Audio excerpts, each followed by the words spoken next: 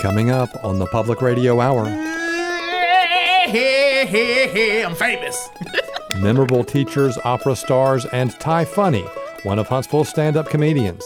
I got to be myself and get paid for it. Some jobs don't allow you to do that, and I love it. Ars Nova artist in residence Ariana Maloney tells us about their 2 upcoming performances. They involve jealousy, they involve passion, they involve revenge. Do you have a teacher that taught you things you'll never quite forget? Sundial writer Sarah Belanger certainly does. Did you know Beethoven's father beat him regularly? I do, thanks to Mrs. Coleman. According to her, it contributed to his greatness. And we'll also visit with co-founder of Twickenham Fest, Susanna Phillips, as Twickenham Fest prepares for its return to Huntsville. Our weekly mix of special programs and homemade radio features, the Public Radio Hour, is next. Thanks for tuning in.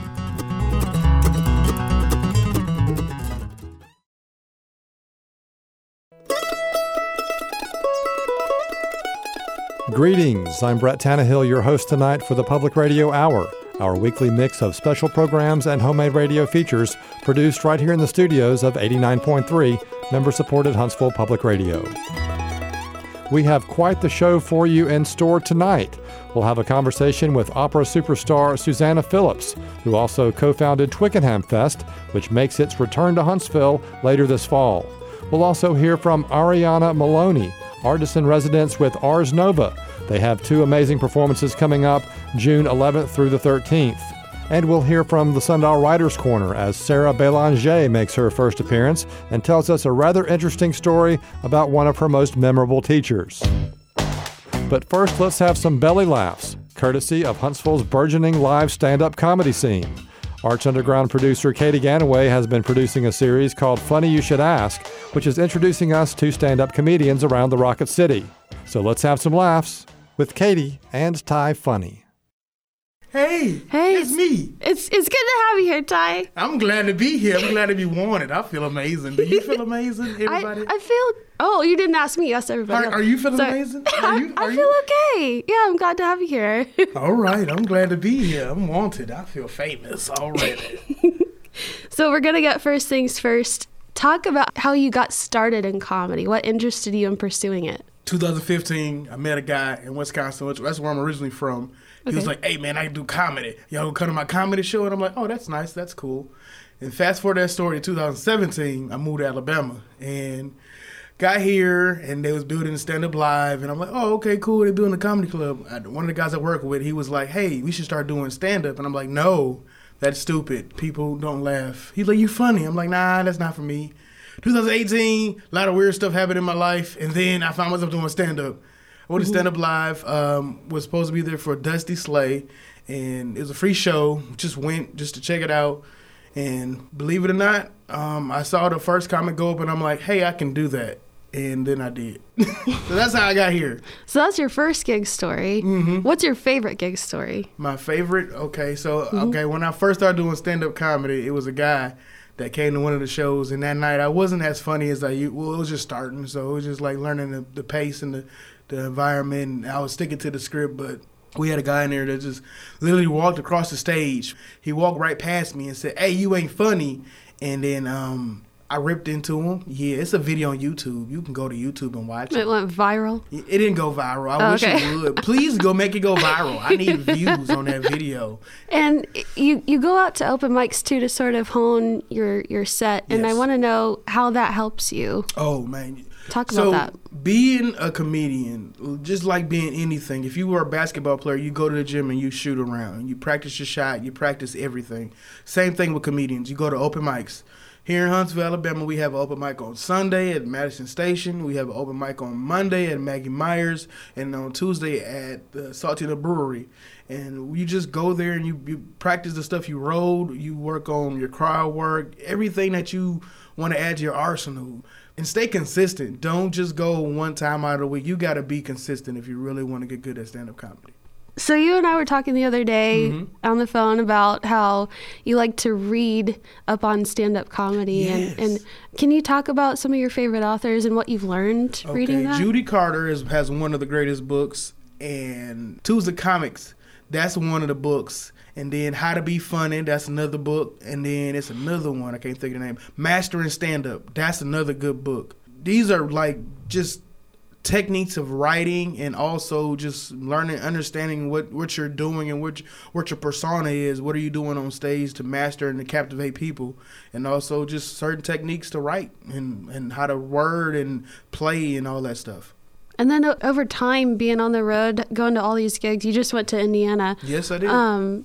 What's one piece of advice or piece of knowledge that you've picked up from maybe another comedian that you've taken with you? I've been told not to cuss so much. Yeah, that's a good one. Me personally, I feel like being honest on stage is the truth and a technique that you have to have.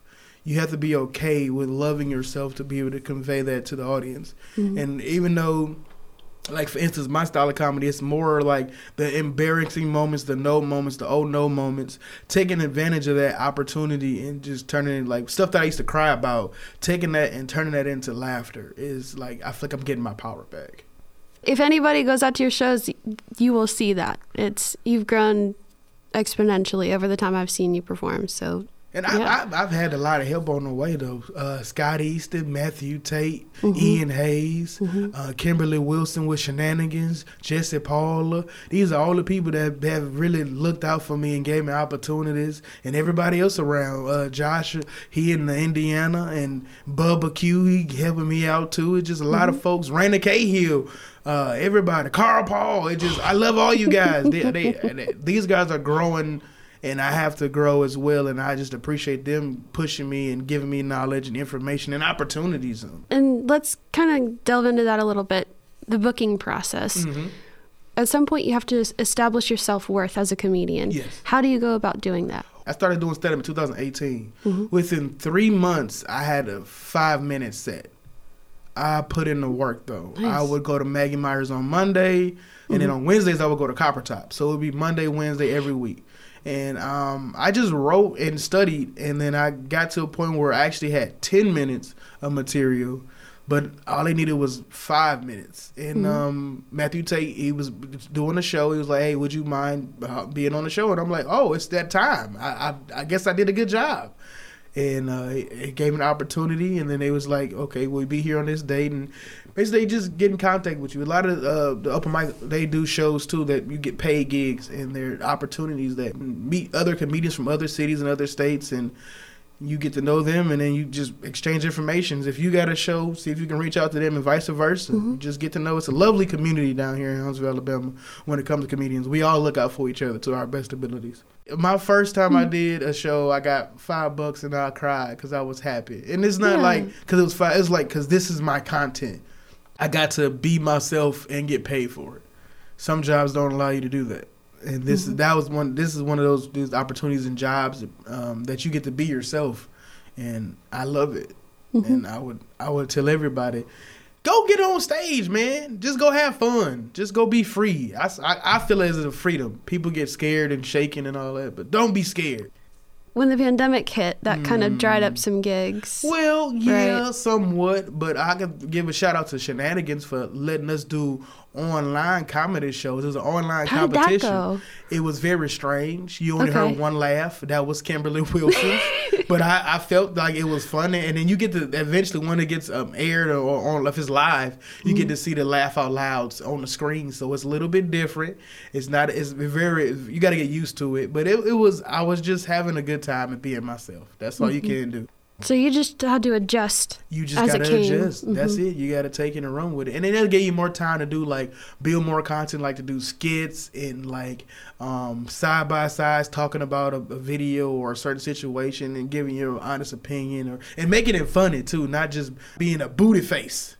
You've already talked about this, but you are pretty much a staple with Shenanigans Comedy Theater. Yes. And another conversation that we talked about how improv is a way that you can build trust with these other comedians. Yes. So can you talk about what it means to have that full trust and how you get to build that? Okay. So improv, it's taking nothing or a little bit of something and turning into a big thing. And that's one thing with comedy is we exaggerate everything. Most of us do. Some of us tell it like it is, but I like to exaggerate just a little bit, just to make the stakes a little more higher. You know, like Fast and the Furious. That car was really out of gas, but we don't know that. You know. Yeah. But we can see it like, oh, he might not make it to the gas station. You know, Fast and Furious 7, you seen that? Okay, never mind. No, I haven't. It was a joke. They didn't have a gas problem in that movie. But it's like all their cars got gas. Okay, so improv. Taking something and running with it. I got to give a shout out to Kimberly Wilson and everybody at Shenanigans. I thank you guys so much for the opportunities. I got to join them in 2018-19, and they gave me an opportunity to, learn from them and honestly learn how to play. And it's like the stuff that little kids do when you use your imagination. You taking whatever the audience may give you or whatever word, you just got to turn that into something. And you have to really read a person's body language to understand, and words as well, like certain words. It's just learn how to play with people, but learn how to trust your other. The first time we did our show, I was scared because I'm like, I don't know if I'm going to be funny or not. I don't know what to expect. And then Kim literally pulled me to the side and said, Ty, it's okay to be nervous. You just have to learn to trust everybody. Okay. And that was one of the things that I had to literally learn how to do is trust everybody around you when you're on stage, because they're not going to lead you into a foul or bad How long did that take? A day. No. I wish. It was probably like a few months. And once I got the hang of things, and mind you, I grew up watching Whose Line Is It Anyway? And Wayne Brady was one of my favorite characters. Just really energetic. It was always something new. It was like, even though it could have been the same rhythm from a song, it was just like something new. Every time he could play with anybody. We get so comfortable with sticking to the script. I would just say sometimes play a little bit. Think of some new stuff. Yell out another word that you would switch it up, but just a tad bit, and see what you create. And Ty, you said that Wayne Brady is somebody you looked up to growing up in comedy. And I wonder, who makes you laugh the most? It could be a comedian or somebody you know personally. Who makes me laugh the most? Me? Yeah, it's just me. Just you. Funny. Yeah. I just be in my head at work sometimes and just be like, oh, that's funny. And everybody looks at you like, what? Man, he's crazy. That's the weird guy we don't want to work around because he smells. No, I don't smell. I took a shower today. But I can confirm that. I like 85 South Show. I'm a huge fan of Gabriel Iglesias. I want to say, who was it? Bernie Mac, R.I.P. Patrice O'Neal, R.I.P. Who else can I think of? It's this one guy. I forgot his name. I just watched his video. He plays the piano. He does simple stuff that is intricate. He's a master pianist, but he also does this thing where he takes the music and flips it upside down. And he's playing it backwards. And it's just mind-boggling that he can play that and get these laughs at the same time. And all the comedians around Huntsville, just to see everybody working, getting better. Do they inspire you to be better? Oh, my God, you just don't know. Just watching everybody grow and getting better. And one day we're going to be a staple to not play around with. Because we're going to be like, forget L.A., it's all about Huntsville. Or New York, it's all about Huntsville. So you recently lost your dad. Yes, I did. And I want to know, as a comedian whose objective is to make everybody else laugh, how do you get through that and continue to do what you do? I am still working on that. And that's a really good question, and I'm glad you asked it. I'm an open book. Okay, so I called my dad on a Tuesday and didn't hear from him. That next day, Wednesday, I was told that he died. I broke down crying. You asked me who was the funniest person that made me laugh. It was him. Yeah. I don't think you ever will get over a death of a loved one, but I know one thing. I feel like talking about him while I'm on stage in a positive light or negative light, he gets it. He knows, because that's how he raised us. He wanted us to be go-getters and to achieve everything we put our minds to. And if it wasn't for him, I wouldn't be doing stand-up comedy or playing any instruments. So he's honestly, all I can tell anybody is just stay on the path. Was he supportive of your comedy? Supportive, yeah. He wrote, you are hilarious, you are stupid. That's my boy. And I love that. I missed it. I wish I could hear it again, but it's okay. he was astounded that I went for it. Well, I think it's really cool that you can, turn something so, sad into something positive, something that you can take with you for the rest of your life. So I'm crying about my dad. I was dating a girl at the time, and I had my head in her lap, and I'm just crying. Mm-hmm. Her dog hops in the bed. He looks at me, and he just like gives me the sad face. But then he does the unthinkable. I'm crying. I'm hurt. My dad dies. He walks across my face with his dog. Bob. He dragged his stuff over my face with my dad in tears, and I had to write that down. It's a joke. It's funny to me because I laughed, but I'm just saying I don't know if a lot of people can deal with that. I laughed about it because I thought it was funny, but it was a very sad and intimate moment with a dog's bottom. Comedy is a constant grind where you have to just, like you said, take as many gigs as you can get, whether it's paid or not. And when you look toward the future, that's what I'm interested in, is to know, when you're big and famous, what do you want life to look like when you get there? 4,000 wives. No, I'm kidding. Oh God, I want to have a whole bunch of wives and 40 kids. No, I'm kidding. My dream is to do as many movies as I'm allowed to do, and I want to have at least like 1 or 2 sitcoms. I love sitcoms. They're not the same like they used to be, and that's understandable. And they don't last as long like they used to be because you can get laughter from the internet now, and that's fine. But I want to be able to just do a 5-year. 5-year season, 5-season show, super spectacular, and it'd be hilarious, and everybody like, you watched that episode? Like, when I was a kid watching Martin or Will Smith or Family Matters, everybody talked about it at school. I want to have one of them shows where it's like, hey, did you see the episode of Ty Funny? That boy crazy. Why is he running around naked? I don't know. I want to do as many movies as possible, and I want to write some books. I want to just travel. That's what I really love to do, is travel, seeing new people, meeting new people, and especially now that the pandemic is sort of letting up a little bit. Yeah. So I have 3 questions to end this with. Yes, ma'am. The first one is, do you, Ty Funny, have any hidden talents? I play instruments, piano, drums. Before I was Ty Funny, I was drummer boy, and everybody in Wisconsin can vouch for that. Drumline came out in 2003 or 4, and I wanted to be Nick Cannon, so I was in a marching band for a long time. I wasn't the funny kid, and I was funny, but I wasn't the funny kid in high school. I play piano. I like to sing. I like to dance.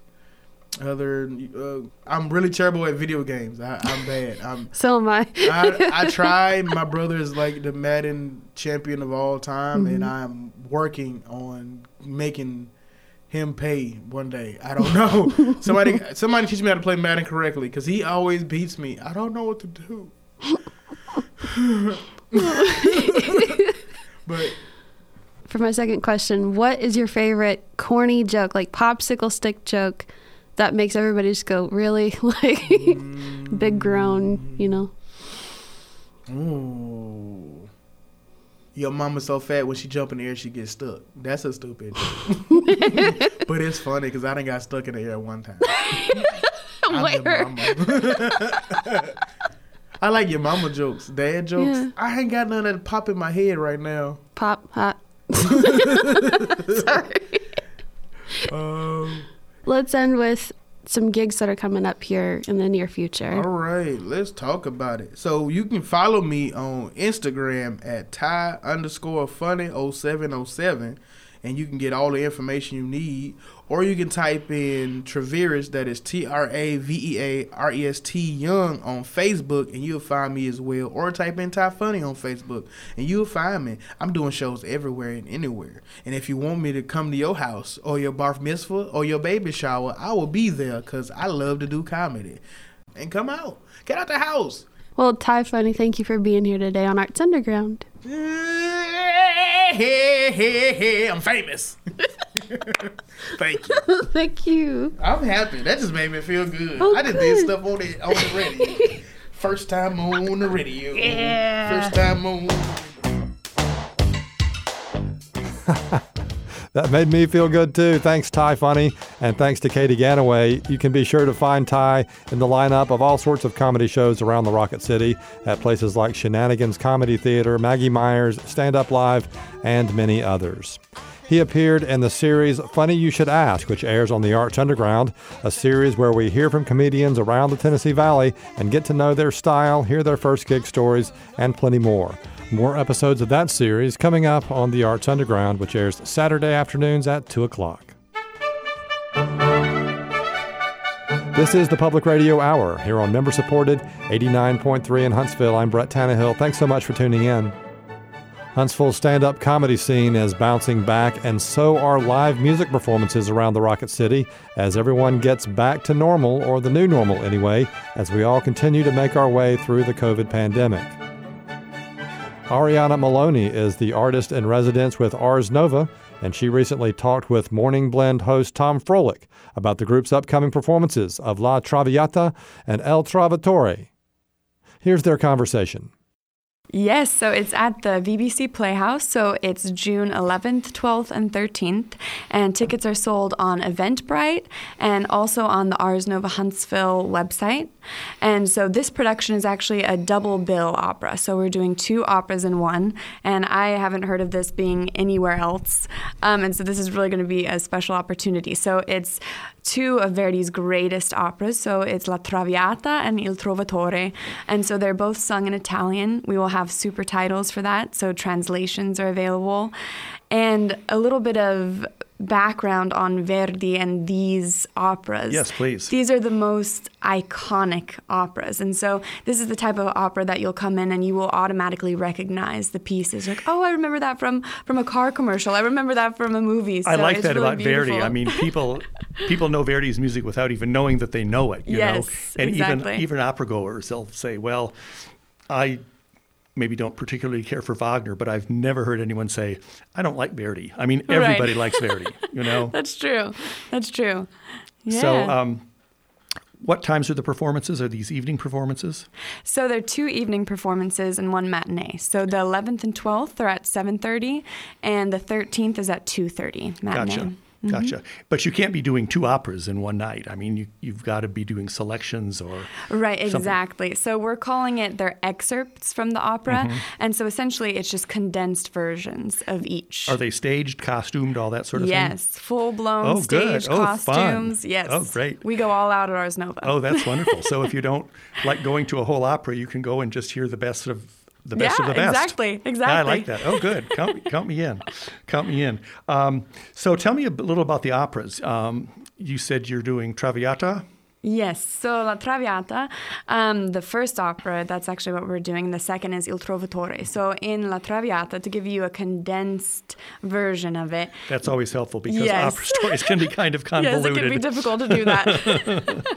But for both of them, they involve jealousy, they involve passion, they involve revenge. So iconic operas. Yeah, I was going to say, sounds like most every opera. Yes, I love it. We wouldn't want it any other way.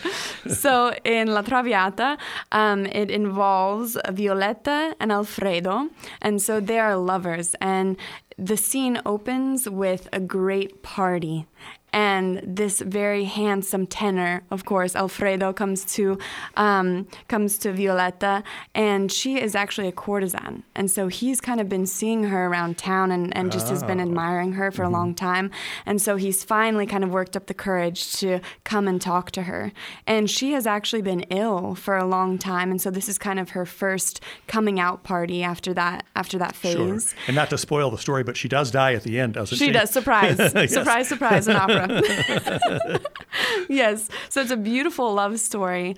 And yes, at the end she does die, but it's in the most beautiful way. Singing a high C at the end. I remember seeing that and hearing that when I've gone to Traviata. Yep, absolutely. Yes. So you've got some music from Traviata to play for us. Tell us about that. Yes, we do. So this is the iconic Brindisi. So this is the drinking song. So I'm sure that a lot of listeners will recognize it automatically. Good. Well, here it is, the drinking song from La Traviata.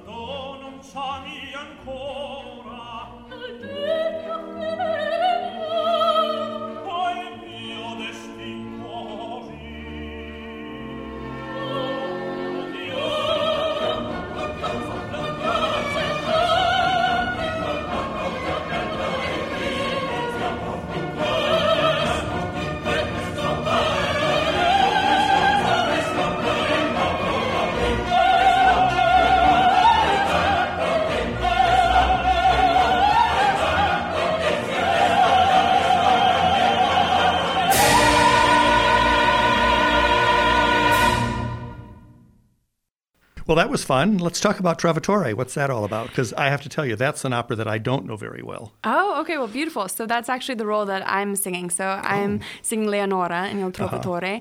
And this is just, it's an opera that's very close to my heart because of the character, not only of Leonora, but the characters in general and what they represent. And so one thing that we're really exploring with both of these operas is the note of self-sacrifice and how each character deals with that. So for instance, Leonora, she's a very virtuous person, a very devout person, but she chooses to sacrifice herself to save Manrico, her lover. And it has some of the most beautiful music. And it's so iconic. Oh, I wonderful. love it. Good. Yes. Well, I'm going to look forward to hearing that because, like I said, that's an opera that I really don't know very well at all. Yes, I think La Traviata is more recognized. So what are we going to hear now from La Traviata or from Trovatore? So this is Leonora's aria. It's Tacea la notte, and it's a beautiful aria where she's just professing her love for the troubadour, and it's just a very romantic song. So this is something you're going to be singing then? Yes, I will. Good. We'll look forward to that. Thank you.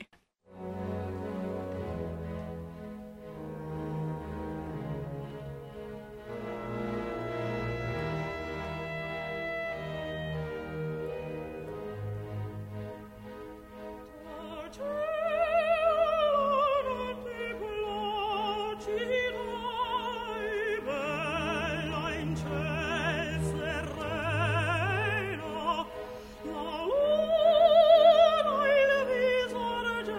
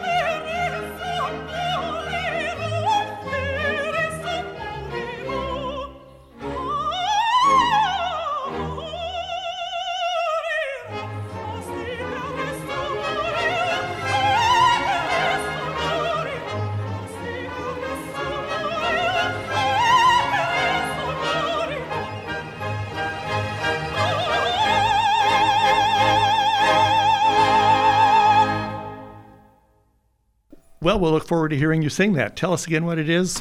So that is called Tacea la notte, and it's sung by Leonora in Il Trovatore. We'll be waiting with eager anticipation, as they say. So what else are we going to hear from Trovatore?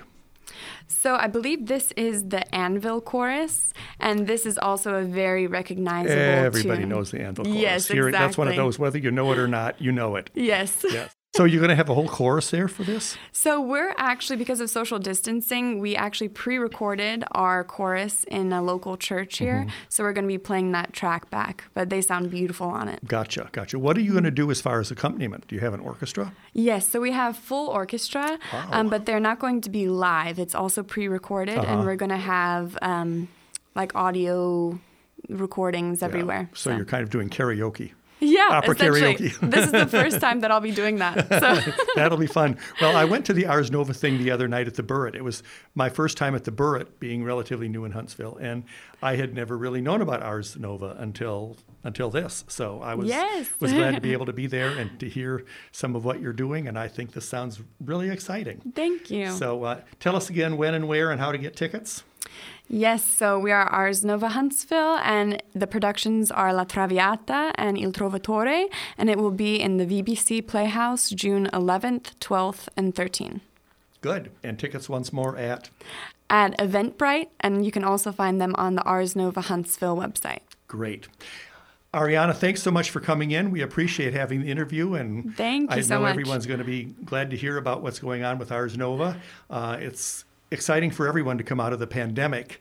That was one thing that I was aware of the other night at the Burritt when you all were doing your benefit concert, because any number of people said, wow, this is the first time I've sung in front of a live audience. Yes, exactly. And it was the first time for me to actually hear something in a live audience. So yes. I think it's just really exciting to have this coming along, and a great event for Huntsville. And I think Ars Nova is just a real plus for the Huntsville community. That's what it sounds like to me anyway. Thank you. Yeah, we're really excited to be able to perform again. I know for me, this is my first performance coming out of the pandemic. So I think that with that, there comes this sense of like needing for the arts, and the performers, when we've been rehearsing, everybody feels that, and it just really drives us and adds an entire new level of passion to what we're doing. So it's really special. And I'm I really think for people who it. have been cooped up at home for a year, it's nice to get out and to actually hear something live, yes, not just absolutely. Stream it or whatever. Before we go, tell us just a little bit about you, because yes. you mentioned to me that you'd gone to high school here? Yes, I went to a couple years of high school here. Previously, I moved all over for my family's career. We moved every couple years. And so currently, I just graduated from the San Francisco Conservatory of Music. And so now I'm back here as an artist in residence with Ars Nova. Gotcha. So that's why I'm singing this role, which I'm super excited about. And I did my undergrad in Houston at the University of Houston. Yay, Texas. I'm Yes. from Dallas. Exactly. I love Texas.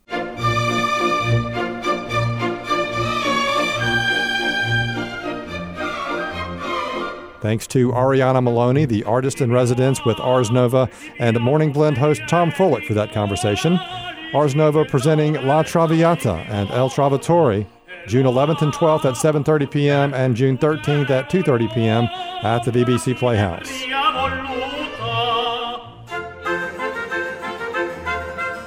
Huntsville is certainly no stranger to amazing live performing arts events and music festivals, and it seems there's something happening every weekend.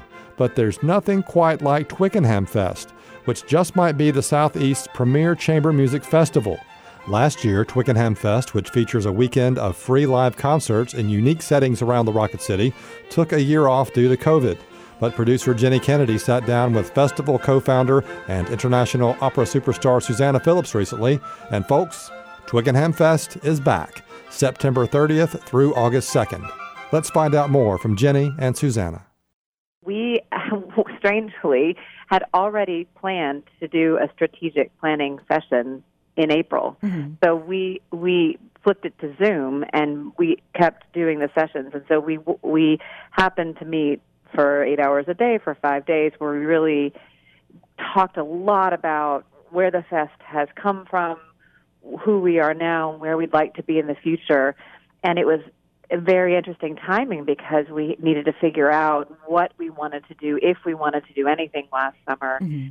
and moving forward, what was important for us to do as a chamber music festival.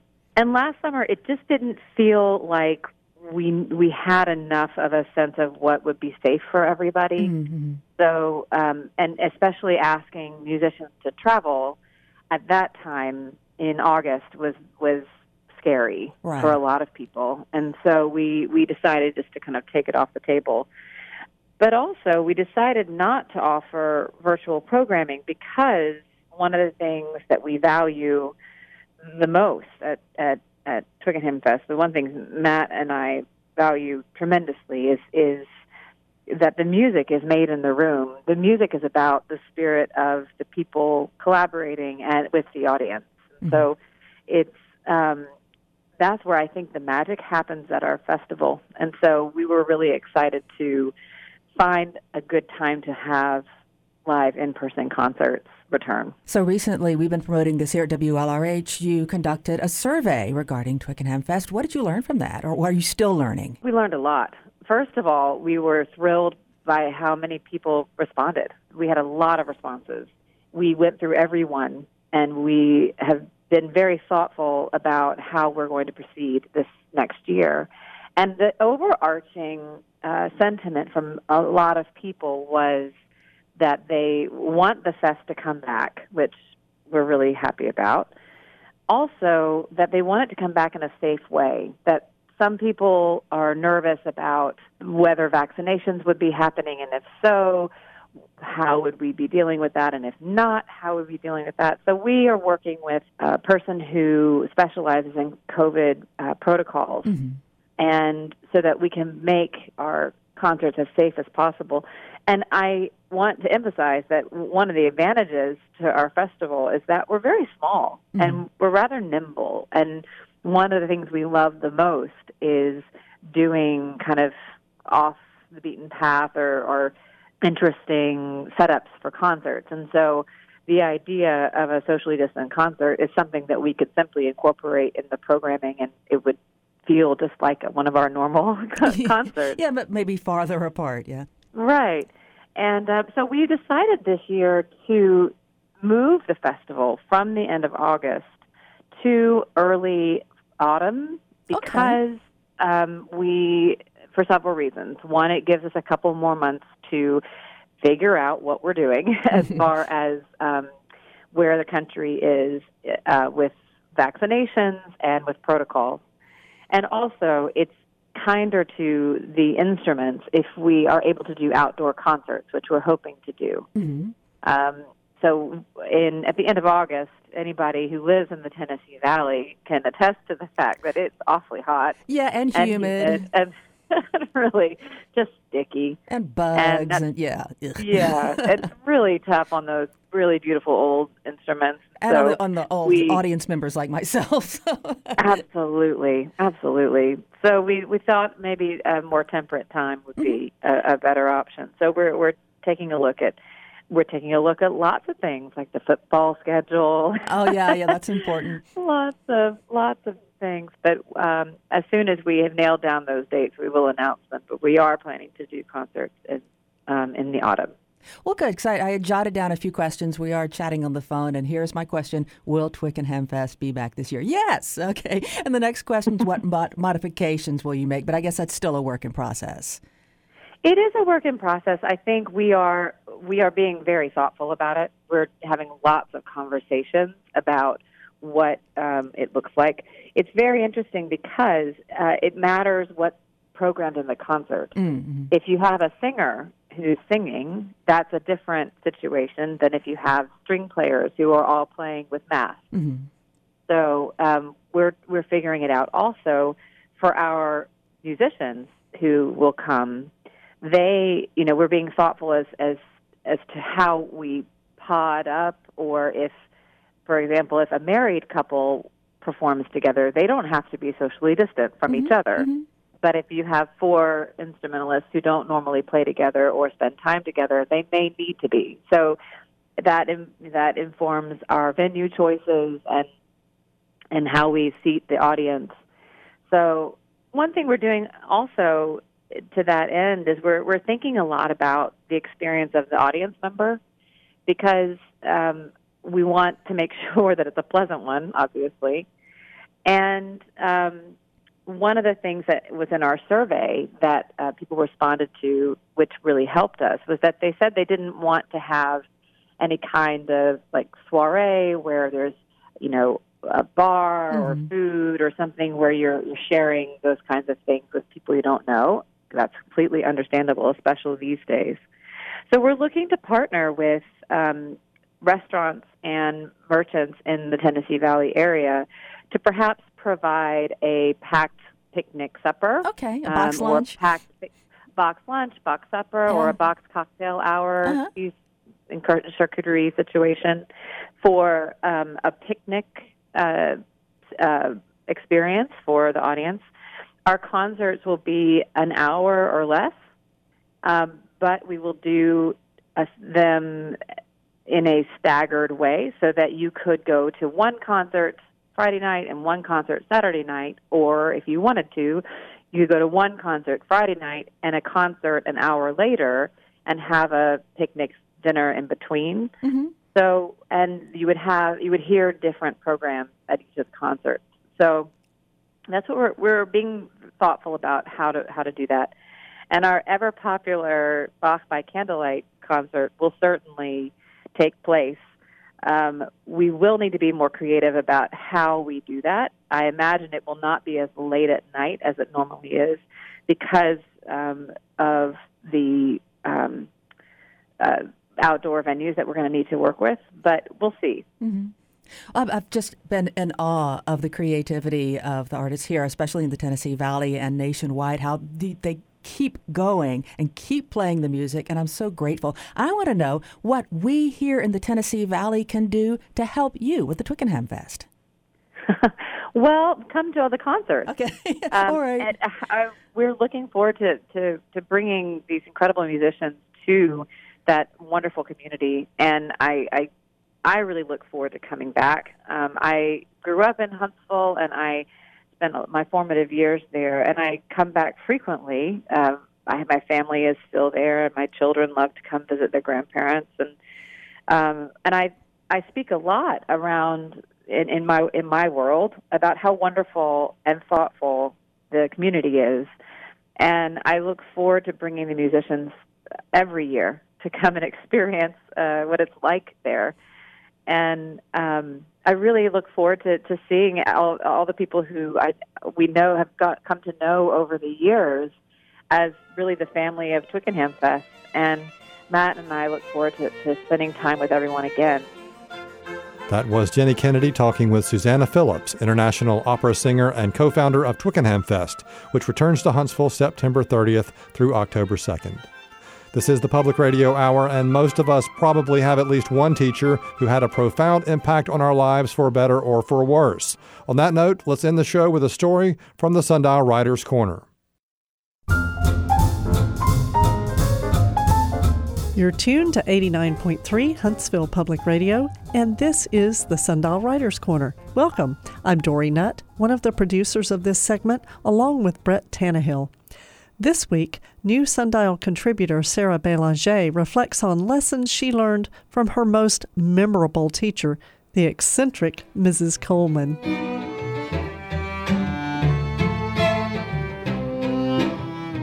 I was 8 years old when my family moved from the suburbs of Connecticut to rural Maine. That year, there were many changes. New house, new friends, new baby brother, and because I moved midway through the school year, a new second grade teacher. My previous teacher had been a stickler for rules, insisting on good etiquette at all times. When answering questions, she demanded we stand up without fidgeting and speak in a loud, clear voice. And when asking for permission, say, "May I," rather than "Can I?" But my new teacher, Mrs. Coleman, was different. She had a loose concept of rules for us and herself. She wore bedroom slippers to class and let the students brush her hair during story time. I don't remember learning geography or science or math from Mrs. Coleman. She did teach me how to spell Hawaii. H-I. I guess she didn't teach me that either. But she was a great storyteller, chock full of interesting yet horrible anecdotes, which she sprinkled throughout her lessons. Did you know Beethoven's father beat him regularly? I do, thanks to Mrs. Coleman. According to her, it contributed to his greatness. After telling us this, she gave her class a wistful look and shook her head at our wasted potential, frittered away by soft liberal parenting. One day she mentioned her first husband. First husband? It's always surprising to find out your teachers have lives outside of the classroom. We asked what happened to him. She shrugged. He disappeared in Egypt. Surprised, we peppered her with more questions. Why was he in Egypt? What happened to him? Is he dead? She sighed, bored to tell such a trivial story, but finally explained. He was exploring a pyramid and got lost inside. I never saw him again. Even as an adult, I wondered what the hell happened to him. Being older and wiser, I suspect pyramid is a euphemism for mistress and lost for divorce, but I honestly don't know. As much as I loved Mrs. Coleman and her shocking stories, even I will admit sometimes she went too far. It was the day after NBC's annual airing of The Wizard of Oz. The entire class was excited to have seen it. We talked about how fun it would be to ride in a tornado, or if flying monkeys would make good pets. Doubtful on both counts. Mrs. Coleman didn't say much, but when we got to Dorothy and her ruby slippers, she chimed in. Did you know Dorothy died of a drug overdose? A hush fell over the class. Of course, we were familiar with drugs. Nancy Reagan's DARE program had made sure of that. But the idea that Dorothy, in her gingham dress and pigtails, died in a back alley with a syringe sticking out of her arm was appalling. Mrs. Coleman must be wrong, and I wasn't the only one who thought so. Dorothy isn't dead, argued my classmate. Staring down at the distressed child, Mrs. Coleman realized her mistake. Oh, no, dear. The actress who played Dorothy, Judy Garland, she died of a drug overdose. Pills. Such a shame. And then, recognizing a good teaching moment, Mrs. Coleman added, and that's why you shouldn't do drugs, class. The students were slow to process this information, but once we did, little arms shot up around the room. Is the scarecrow still alive? Dead. Cancer. The lion, too. Auntie Em killed herself. Quite tragic. Dear Lord, this was turning into a bloodbath. Most of us were scared to ask any more questions, but one brave student raised his hand and asked, "What about Toto?" Mrs. Coleman shook her head and laughed. Of course Toto's dead. Dogs don't live that long. There was a shocked silence as 23 second graders realized their childhoods were over. I thought of my own dog, Barney. I'd assumed he'd live forever, but now that she mentioned it, he wasn't as spry as he used to be. At recess, we huddled in circles discussing death, drugs, and what really happened to Mrs. Coleman's husband. Months later, we were assigned to write a story. I wrote about 2 grasshoppers having an adventure in a hot air balloon. I thought it was good, but I wasn't sure. After Mrs. Coleman read it, she handed it back to me and said, "This is good. You have a knack for writing. Stick with it." And I believed her, because anyone honest enough to tell a bunch of children that Dorothy Gale died of a drug overdose isn't going to lie to spare someone's feelings.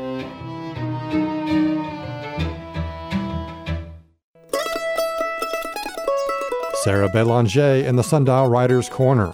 Sarah's an author and photographer and working on her first novel. She also co-authored the history book North Alabama Beer. Thanks so much for joining us for the Public Radio Hour. You can hear a podcast of this show at WLRH.org. Look under programs for the Public Radio Hour or listen on the WLRH mobile app. We'll see you next time.